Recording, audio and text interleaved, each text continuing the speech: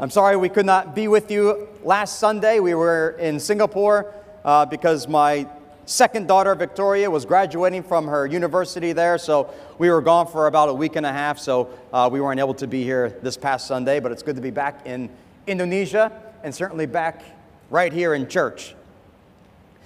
And so with that, I don't know how long it's been since I preached the last time, 1 week or 2 weeks, I don't remember. But if you will recall, we've been in the book of Romans. And today we're going to finish chapter 7.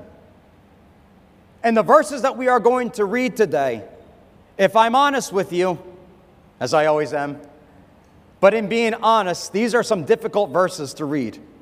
Difficult to understand. Difficult to know exactly what Paul is saying and what he's teaching to us. And so many times we probably come into this part of Scripture with our own thinking and our own ways of seeing things, and these words become confusing to us. But honestly speaking, when I'm confused by what I'm reading, and I'm not exactly sure what Paul or what John or Peter or even Jesus himself, if I'm not sure what is being taught, it's good to just step back for a moment, take a deep breath, and then reread the Scripture and just letting the Bible speak and to let it say what it says. And if there's some disagreement with your heart and what God says, you must come to an agreement with what God's Word says. Not to be at a disagreement, but just simply let Paul speak and hear what he says and allow his words to be applied to our hearts. We've been going over beginning at chapter 4, really, of Romans, and certainly in chapter 6, and now chapter 7, and we will get into chapter 8, but we've talked about sin, and we've talked about how Jesus has dealt with the penalty of sin.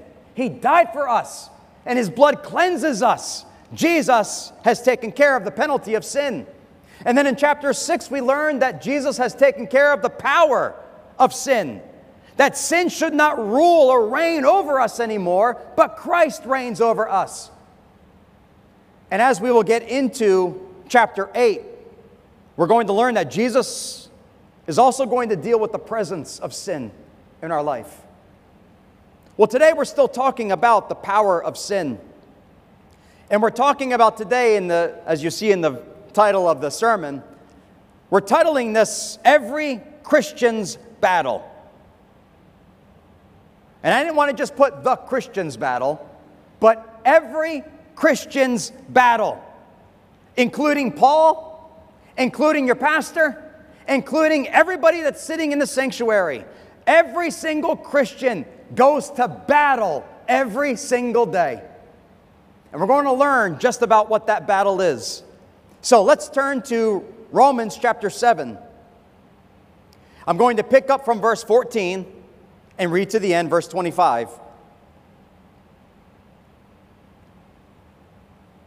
And as I usually do, we're going to break these verses up into three parts today. So in Romans chapter 7, beginning at verse 14, and before I forget, would you please stand with me? Every Christian's battle. Here we go. For we know that the law is spiritual, but I am carnal, sold under sin. For what I am doing, I do not understand. For what I will to do, that I do not practice. But what I hate, that I do. If then I do what I will not to do, I agree with the law that it is good. But now it is no longer I who do it, but sin that dwells in me. For I know that in me, that is, in my flesh, nothing good dwells. For to will is present with me, but how to perform what is good, I do not find. For the good that I will to do, I do not do. But the evil I will not to do, that I practice.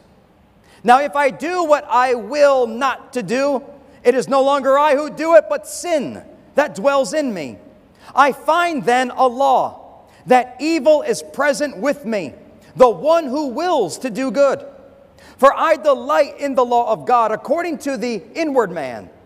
But I see another law in my members, warring against the law of my mind and bringing me into captivity to the law of sin which is in my members. O wretched man that I am, who will deliver me from this body of death? I thank God through Jesus Christ our Lord. So then, with my mind, I myself serve the law of God, but with the flesh, the law of sin. Amen. You may be seated. One of the reasons why it's difficult for Christians to understand what Paul is saying is because Paul is talking a lot about sin and how he falls into sin. Paul's not talking about his previous life before he met Jesus. Everything that he's saying, he's speaking of the present tense. Today, as I live, Paul says, as I'm writing the book of Romans, as I'm writing this, I battle with sin every day. And though I want to obey God and obey His word, I find myself practicing what I hate, and that is sin and evil. So as we go through these verses today, I just want to read these verses as they are. Not try to make excuses, not say, well, Paul must have been talking about before he got saved. Certainly Paul doesn't sin anymore. Paul would call us a fool if we were to say such a thing. Do you know that when we grow in Christ and we grow in our relationship with Jesus, you will never, spoiler alert, you will never become sinless. However, the more you follow Christ, obey His word, the more you seek to please Him, the more the Holy Spirit works in you, you will sin less. You're not sinless, but you will sin less as time goes by. But the battle that we are talking about with sin, it's for today, it'll continue tomorrow, and it will continue for the rest of your life while you walk here on the earth. Every Christian's battle. God has made us into a brand new creation. Amen. And as the Bible says, our spirit has now been made alive in Christ. We were dead in our spirit, dead in sin and in trespasses, but He made us alive. We are born again, born of God, born from above. And now, with that new spirit within us, we are now at war with what we call the flesh, that old nature in us. Do you remember I talked about when the Bible says that we are to put to death the old man, that old nature? Do you remember we talked about that? But just because we die to the old nature doesn't mean the old nature just disappears. It doesn't mean there's no more temptation in life. Of course not. That old nature is still in you. And when you are saved and you have the Spirit of God dwelling in you, the old nature and the new spirit are at war every day with each other. This is the battle that we are talking about. And as you live your life in Christ and for Christ, and as you are growing in your Christian faith, it'll lead you to two things.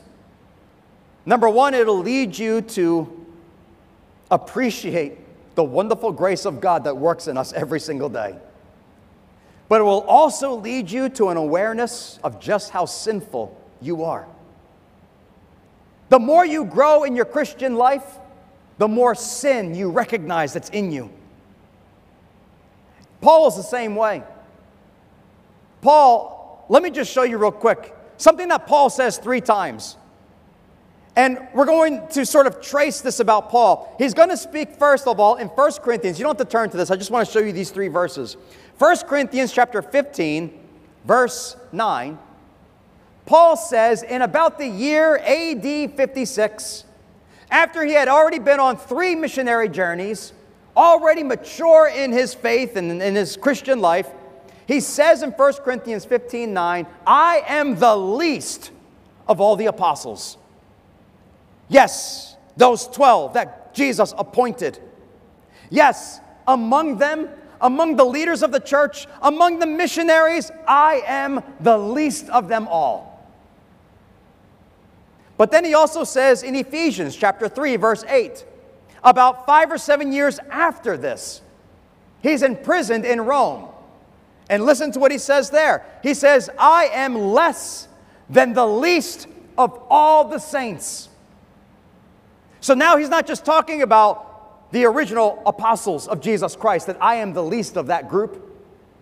But 7 years later, he now admits, I am less than the least of all the saints, all the Christians. I am the least of them all. And again, now in 1 Timothy, after his imprisonment, he says in 1 Timothy chapter 1, verse 15, he says that Jesus came to save sinners, of whom I am the chief of sinners. I'm the champion. I'm the leader. I am the sinner of all sinners. I am the chief. And you might say to yourself, wait a minute, Paul, you seem to be going backwards in your life. You seem to be becoming more and more sinful. That's not what it was. The more he knew Jesus, the more he knew how sinful he was. And as he lived his life for Christ, the more humbler he became. It wasn't just that he humbled himself among the leaders, the 12 apostles. And it wasn't that he humbled himself upon all the saints of God. But he also humbled himself by recognizing he still has sin in his life. And if you want to point a finger at somebody who's a sinner, Paul says, point at me. Point at me. I'm not afraid to admit it. I am a sinner, still in need of grace and mercy. Paul would enter into this battle from the moment he met Jesus until the day they cut off his head in Rome. And now this is the battle we all face. So let's get into this. Every Christian's battle. We are at war with what we call the flesh. Today we're going to break this up into 3 sections. Number 1, we're going to talk about in the battle, we're going to talk about our condition. Number 2, our conflict. And number 3, our conclusion. So first of all, let's talk about, according to Paul, when we are in this battle, what is our condition? As a Christian, what is our condition? Well, he says in verse 14, for we know that the law is spiritual, but I am carnal. Meaning I am of the flesh. Meaning that sinful nature is still in me, is still present with me.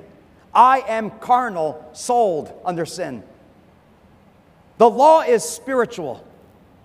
It's spiritual because it comes from God.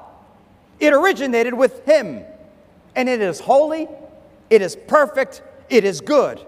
Just as God is holy, perfect, and good. And for the Christian, the law is also spiritual because God takes that law and He writes it upon your heart. We don't have tablets of stone sitting in our house with the 10 Commandments on them. Instead, God has taken His finger by His Spirit and He writes them upon our hearts as Christians. And now our hearts are turned toward God's laws and God's commandments. And we want to do them. We want to follow them. Because from our heart we love God. And we want to do the things that please Him. Amen? But Paul says, I am carnal. We are carnal. That though I have a brand new spirit that's alive in Christ, I still have the flesh. I am carnal. We are of the flesh, and even though we died to the old nature, Paul teaches that the old nature doesn't just disappear. It's still with us, and it still tempts us and calls us and pushes and prods and pulls us. So many times we desire to obey God in our hearts. Amen? But how often do our actions become the opposite of what we want? Am I talking to anybody today? You know in your heart what God wants from you, and you want to do what God wants, but how often you don't do the thing you know He wants you to do. Am I talking to anybody today? Yes, Pastor Heath, you're talking to all of us. Amen. There is a battle that's happening between our spirit and our flesh. And every time we fall into sin, it feels like we are still captives. It feels like there's still chains around our feet that we just can't run. We can't soar with the Lord because something keeps dragging us down. Imagine if a biologist or a geneticist was somehow able to take two insects, a butterfly and a spider, and to somehow fuse those two creatures together so that you have one creature, part of it's butterfly, part of it is a spider. Imagine what kind of creature that would be. Part of it wants to be able to fly and soar into the heavens. But the other part of it wants to drag down into the caves of the mountains, build its web, and have a diet of blood. Can you imagine the struggle that happens within that creature? The only thing you could do with such a creature is to kill it. Well, somehow, some way, maybe perhaps even just mysterious, when sin came into the world, it is as though Satan himself, he fused something about himself, something about his personality into our makeup, into our nature. And because of that, right now as Christians, we want to soar with Christ, but another part is pulling us down into the darkness. The only thing God can do with such a thing is to kill it. And this is what we learn God has indeed done. Let me remind you right now of some good news. Let me ask one more time, and let me make sure you're not just ignoring me. How many of you know what I'm talking about? And I want you to raise your hand. Do you know what I'm talking about when I say, you know what God wants you to do, you know what is right, you know it in your heart and you want to do it, but you end up sinning instead? Does anybody know what I'm talking about? Okay, amen. If you didn't put your hand up, hopefully you do by the time we end the sermon. But let me give you some good news, okay? Before we were saved, before God gave us a brand new spirit that's alive in Christ, before that, there was no battle. There was no confrontation. There was no conflict happening inside of us. There was no battle because we just did what we wanted to do. Now, you might have felt bad if you found out your actions hurt somebody. Husbands, if you did something to offend your wife, of course you might say, oh, I shouldn't have done that. But generally speaking, before we were saved, we did whatever we wanted to do. And there was no battle. There was no war between the flesh and the spirit. That happened before we were saved. But if you are saved today, and the Spirit of God dwells in you today, you know what I'm talking about when I say that we are at war with that flesh every single day. For those that raised your hands, you raised your hands because you are saved. Do you hear me? Because you are saved. Otherwise, there's no battle. You just go one way, the crooked way, and that's it. So let me end this part one with asking you the question, is the battle happening inside of you? Do you feel that war going on inside of your life? And if you truly say, no, I don't, then I will say to you, you need to get saved. You need to get saved. If you sin in life and you have no regrets and you sort of enjoy the lifestyle of sin, you don't feel that there's a battle going on, then I will say you are probably not saved. You with me? If you're saved, there is a battle. It is every Christian's battle. Number two, the conflict. In the following verses, I want to break these up into four categories. In the conflict, Paul talks first of all about a contradiction that happens. A contradiction. Look what he says in verse 15 and also 19. For what I am doing, I do not understand. Again, it can be a mysterious thing. And sometimes we don't know why we do what we do. And Paul is saying the same thing. For what I'm doing, I don't understand sometimes. For what I will to do, that I do not practice. But what I hate, that I do. For the good that I will to do, I do not do. But the evil that I will not to do, that is what I practice. Paul is talking about a contradiction in his own life. Wanting to do one thing, but end up doing something different. That's a contradiction. And we all know what Paul is talking about, don't we? We know what this is like. It may be mysterious, but it is true of all of us. How often have you wanted to stop doing something that you hate? Do you know when you come into a relationship with Jesus, you learn not to play around with sin. You learn you better not enjoy sin, because all sin wants to do is destroy your life and the people around you. You learn to take it seriously. And taking it a step further, you will learn to hate the sin in your life. And when you look out into the world and you see what sin does to societies, to people's lives, it doesn't cause us to hate people, but we hate the sin that is destroying people's lives. Paul says, I hate this sin, and yet I do it. Have you ever hated that you have a bad temper?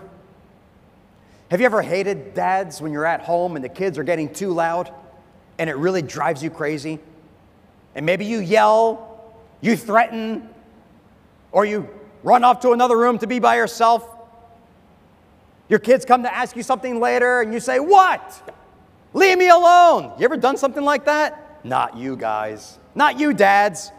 This one may have done it. And I hated that about me. Some of you might hate the fact that you love gossiping. You love to hear the scoop on what's going on in people's lives. You love to learn about it. You love to talk about it. You love to spread it around. And you hate the fact that you do that. Are there things in your life that you hate? Paul says the same thing. But he says, listen once again, the evil, this stuff that I hate, I practice it.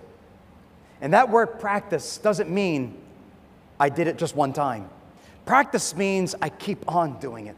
I keep falling into the same mess over and over again. The thing that I hate, the evil that I do not want to do, that is exactly what I practice. Is Paul talking to anybody today? There's a contradiction in us. And also, number two, there's confession. Confession that Paul makes. He says, verse 16, if then I do what I will not to do, I agree with the law that it is good, that it is right, that it is holy, that it is just. Why do I call this confession? Because confession means to agree. Confession means to say the same thing. That's what confession is. Always remember, Paul never lost this in his entire Christian life. And we must never lose this either. It's called confession. To agree with God and to say the same thing. What does that mean?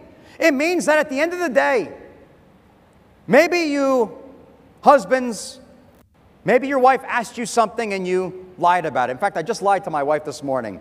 Every day my wife comes to me and she'll always say something like, how do these shoes look? How does this sweater look? How do my pants look? And I'm always thinking, Hira, you always look good. No matter what you put on, it always looks good. So this morning while I'm shaving, my wife is coming in and she says, how do my shoes look? And without even looking, I said, they look great. And she said, you're not even looking at me. And I looked at it and I said it again. It looks great. But I lied to my wife because I said something without even knowing what it looked like. Do you know, at the end of the day, not even at the end of the day for me, God spoke to me immediately about this, but maybe at the end of the day, you lied to somebody, and then God touches your heart and says, hey, You lied today. You spoke in a lie today. Do you know what confession means? It means to agree. Yes, God. Confession also means to say the same thing. So when the Lord says, you lied, confession means, yes, Lord, I have lied. Yes, Lord, I have sinned against you. Paul never lost that confession in his life, and neither should we. Neither should we, but always confess. Do you know in the book of 1 John chapter 1, John says, if any of you say, I have not sinned, you're a liar. And you're also calling God a liar. Of course you have sinned. But then John tells us, but if you confess your sin to God, He is faithful and just to forgive you and to cleanse you from all your unrighteousness. In the battle, when you are doing the things you ought not to do, and the Lord reminds you of it, don't ignore it. Don't run from it. Don't give excuses. Confess it. Yes, Lord, I offended you today. Yes, God, I did lie. Yes, God, I did cheat. Yes, God, I did have that desire in me. Forgive me. And the Bible promises God is faithful to forgive you when you confess. Don't ever lose that. Number 3, Paul talks about in the battle his identity. Verse 17 and 20, Paul says, but now, when I do these things, it is no longer I who do it, but sin that dwells in me. Again in verse 20. Now if I do what I will not to do, it's no longer I who do it, but sin that dwells in me. Now Paul's not making excuses. Paul's not saying, but the devil made me do it. Paul's not doing what Adam did. When God said, Adam, what have you done? Adam said, the woman that you gave to me, she made me do it. Paul is not putting the blame on someone else. Paul knows that he has sinned. And yet, Paul says, when I sin, it's no longer I who do it. Well, then who is it, Paul? Who is it then? Who are you then, really? If it's not you that has sinned, well, then who are you, Paul? What are you talking about? I believe what Paul is talking about is who he now is in his spirit. Who are we but the children of the living God? Who are we but born again? Paul is saying, you want to know who I am? I am what I say I am in Romans chapter 5, where it says, we have been justified by faith, no longer guilty before God. It also says we have found peace with God. We have found grace with God. And no matter what we go through in life, God loves me through all things and at all times. That's who I am. But when I sin, it's because that sin still dwells in me. That sinful nature that's in me. What's Paul saying? Well, he's saying what I think many of us do.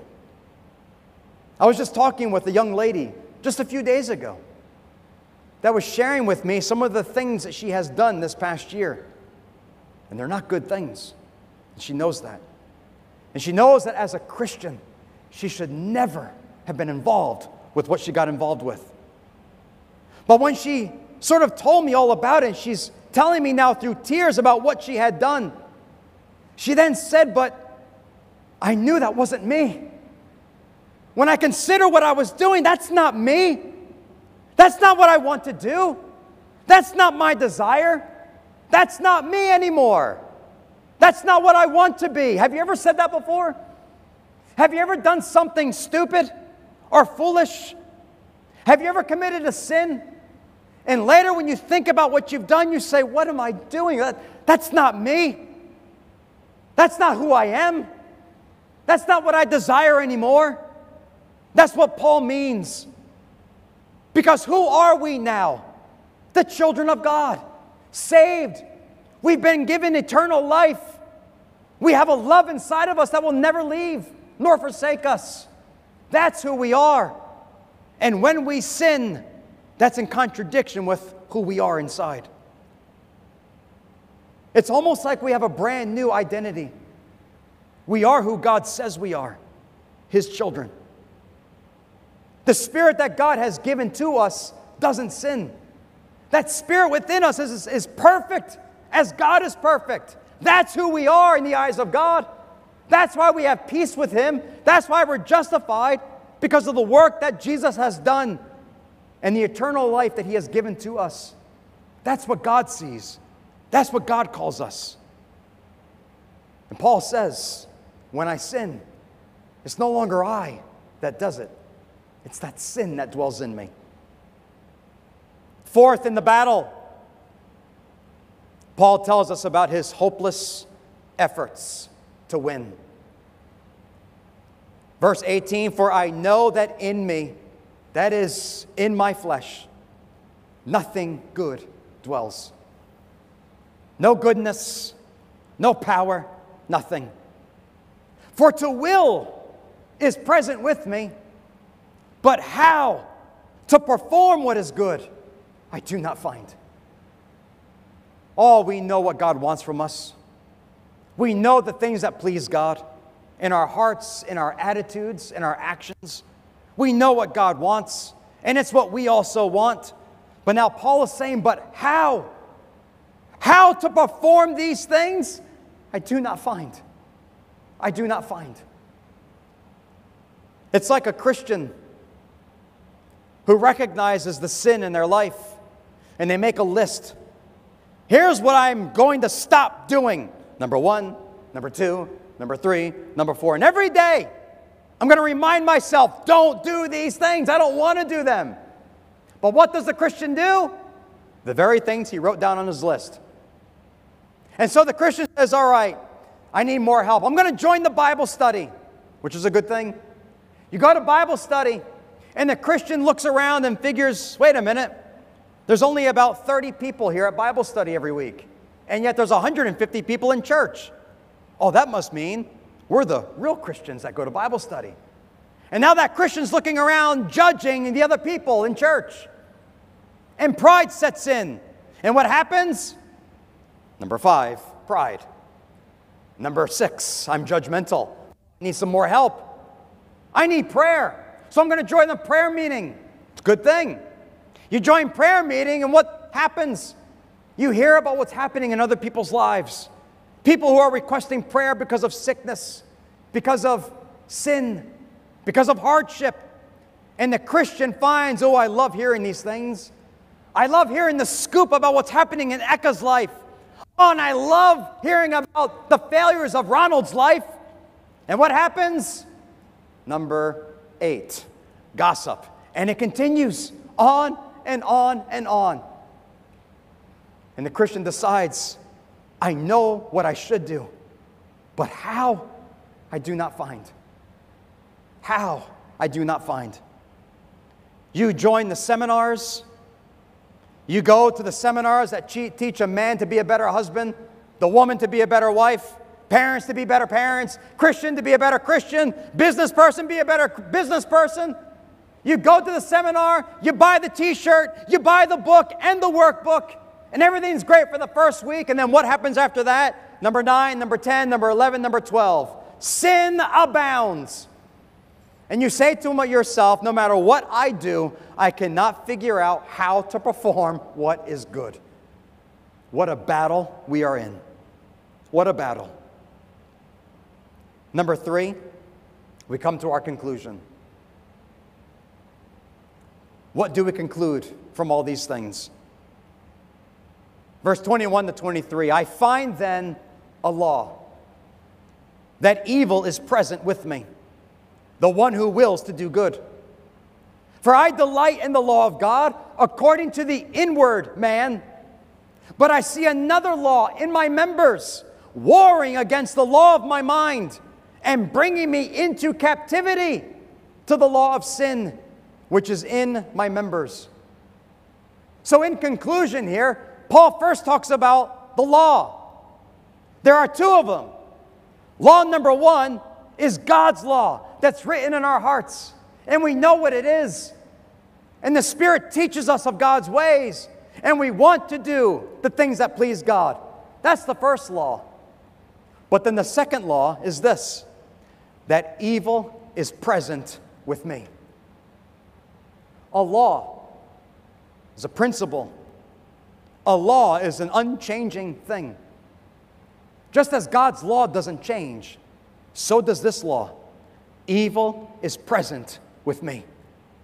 All throughout my Christian life, evil is present with me. And that word, to be present, it comes from a word that means to lie beside. Almost like a lion that crouches down, lying aside on the road, waiting in the tall grasses for the victim to come along, for the prey to come. And when they least expect it, the lion comes out and pounces upon its prey and destroys it. In the same way, Paul says, here's a law that doesn't change. Evil is always lying aside, just waiting to pounce. When does it do it? In any moment of time. Sometimes temptation comes when you feel like you are the best Christian around. Sometimes temptation comes when you feel weakened in your body or in your spirit. Sometimes temptation comes when you are afraid. Look what Satan did to Jesus. Do you remember he tempted Jesus in the wilderness when Jesus was weak from fasting and not drinking? When he was weak, the tempter came to tempt him. He would also tempt Jesus when all the people were exalting him and ready to make him the king of Israel, to put a crown on him and usher him into Jerusalem. Jesus, in his pride, could have just swallowed up all that glory, march into Jerusalem, and sit down on the throne. Satan would tempt him to do such a thing. But Jesus knew he came to obey the Father and to die for us. And when Jesus was on the cross, perhaps Satan thought, I can make him afraid of death that is coming. And so he used all those people to challenge Jesus. If you truly are the Son of God, come off of the cross. Show everybody you don't have to die. Get yourself off the cross and then we'll believe. It was at the moment of weakness, the moment when pride would try to settle into Christ, or when Satan thought he could cause Jesus to be afraid. That's when the enemy attacked. And the same is true for all of us. Do you know a sinner? A sinner will never be surprised by Satan because a sinner is always looking for sin. If you go out into the jungle to look for a tiger, don't be surprised when you find one and he pounces on you. But it's the Christian who is to resist the work of the devil. It's the Christian who needs to learn to run away, to be vigilant, to be watchful. That's who Satan is after. And Paul says evil is with you today, present beside you, just waiting for an opportune time to pounce on your life. In the very beginning of Genesis, when Cain was upset with his brother and with God, and Cain began to have some evil thoughts about his brother, God came to Cain, tried to encourage him, and he said, Cain, you've got to change this about yourself because sin lies at the door and it wants you. It wants you. And that same warning has gone from generation to generation to generation. And when you become a Christian, it doesn't mean you have no more problems with sin. Satan is out to get you, and he lies in wait for you. But God says you must learn to rule over it. Evil runs, Paul says, through my members. That's my body. And it wars with me against my new spirit. Paul's body, he's talking about from head to foot. His mind, his eyes, his ears, his mouth, his hands, his feet. All my members are subject to sin. That's why you find in the book of Proverbs, like chapter 4, Solomon warning his children, be careful with your mind. Be careful with what you see. Be careful with what you hear and what you speak. Be careful of where you allow your feet to take you. We must always be vigilant. And now Paul says, in this battle, where evil is always present, in this battle where he often does the things he knows he should not do, he now looks at himself and says, "Oh, wretched man that I am. Wretched man. I am wretched." That word means to be exhausted from battle. It means someone who goes to battle and suffers so much through it that you're exhausted and you're left to be miserable. You're left feeling like you have been defeated and now you are hopeless. Oh, wretched man that I am. And the sad thing is, many of us, we stop right here. We stop with these words. We say, "Oh, wretched man. Oh, wretched woman that I am. I can't do anything right. The sin in my life. I know what I should do, but I find myself doing the opposite. I don't know how to do what is good. There's no strength in me." And you come to God like the prodigal son and you say, "God, I'm no longer worthy to be called your son. I'm no longer worthy to be called your daughter. Oh, wretched man that I am." And then eventually we begin disappearing from these chairs. And then we come and we go, and we come a lot less than normal, until eventually we're gone. No more church. No more fellowship with God's people. Why? Because we feel like, "Oh, wretched man that I am. I am not worthy of Christ." And we walk away.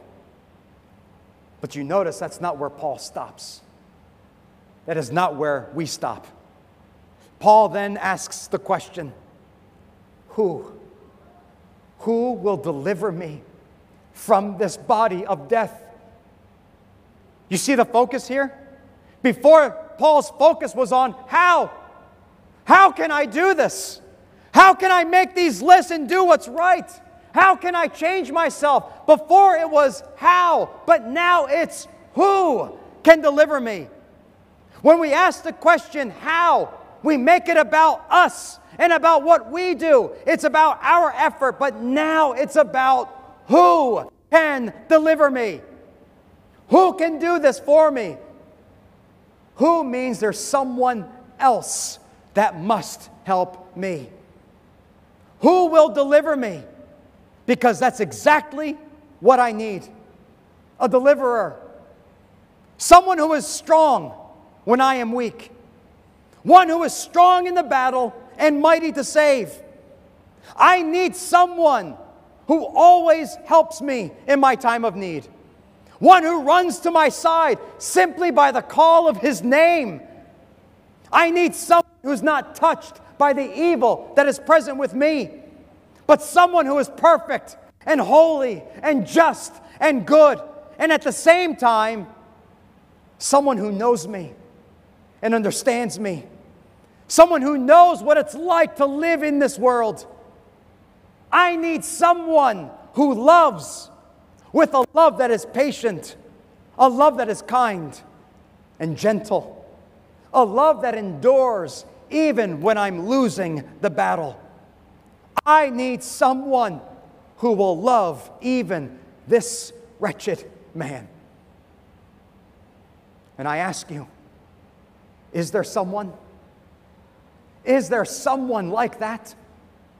Is there someone, anyone, that we can call upon when we're losing the battle in life? Our last verse, Paul says, I thank God. I thank God because it's through Jesus Christ our Lord. It is Jesus Christ our Lord. That is our deliverer. Now, Paul could have said, I thank God because it's Jesus. Amen. He also could have said, I thank God because it is Christ who delivers me. Amen. He also could have just simply said, I give thanks to God because it's the Lord who comes to my side and helps me in time of need. All those words would have been perfect. But Paul uses this full name, if you will, Jesus Christ our Lord, because these words fully encompass all that Jesus is. He is Jesus. That is His saving name. He is the Christ. That is His divine name. And He is the Lord. That is His sovereign name. And I call upon the Lord Jesus Christ. He's the one who helps us to win in times of battle. You will find, Christian, that when you are entering into a battle and you just don't know how to win through it, by calling on the name of Jesus, you will find that He comes to you in time of need and gives you the strength that you don't have. In your weakness, the power of God is perfect, working in that weakness. And if you will call upon Jesus, you will find, situation by situation, moment by moment, step by step, day by day, there is one victory after another, after another, after another. Jesus will help you in time of need. You can't do it yourself. You will not find out how to do it on your own. You must call upon Jesus Christ, our Lord. And Jesus isn't finished either, because we're going to battle with sin until we breathe our last breath. And then one day, as we find out at the end of Romans chapter 8, the Lord will come back again, and He's going to give you a brand new body and glorify you. And the new body that you receive will know no sin. And it will be at that moment where the presence of sin is no more. Not in your mind, not in your heart, not in your members. The day that you are glorified in Christ, the battle is done and finished. And we stand with Jesus. Jesus Christ, our Lord, is the one we must depend on every day. Now let's just end it like that. Wouldn't that be great? Jesus Christ our Lord, and we can come up here and sing a happy song about Jesus Christ our Lord, and we can clap and shout, and that would be good. But Paul has one more thing to say.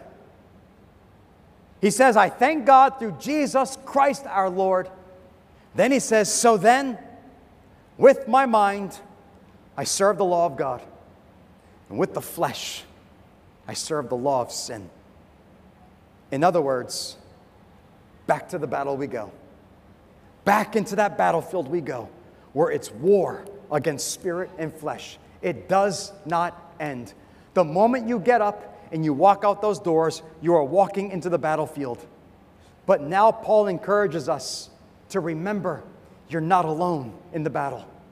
There is one who's called Lord, who stands beside you, the captain of our battle, the one who wins our battles in life. He stands with us, and the Spirit of God indwells us. And that's what chapter 8 is going to be all about. So today, musicians, would you come? Today, let me just say to all of you, Christians, you are in a battle. I know that because that's what God says. And I know that because I, just like you, know what it's like to suffer and to battle and to fight this sin every day. And I know sometimes we win some and then we lose some. And it's a battle. But number one, don't ever forget who God says you are. A child of God. Saved. You belong to Jesus Christ. And don't ever forget, in your trial and battle and time of need, call upon the one. Call upon the one who is faithful and can deliver us. Amen? Let's stand to our feet. And if we could sing that wonderful hymn again, Great is Thy Faithfulness. And as we sing, let's just give thanks to the Lord. Oh, thank God. It is through Jesus Christ our Lord. Let's come to the Lord and worship. Amen.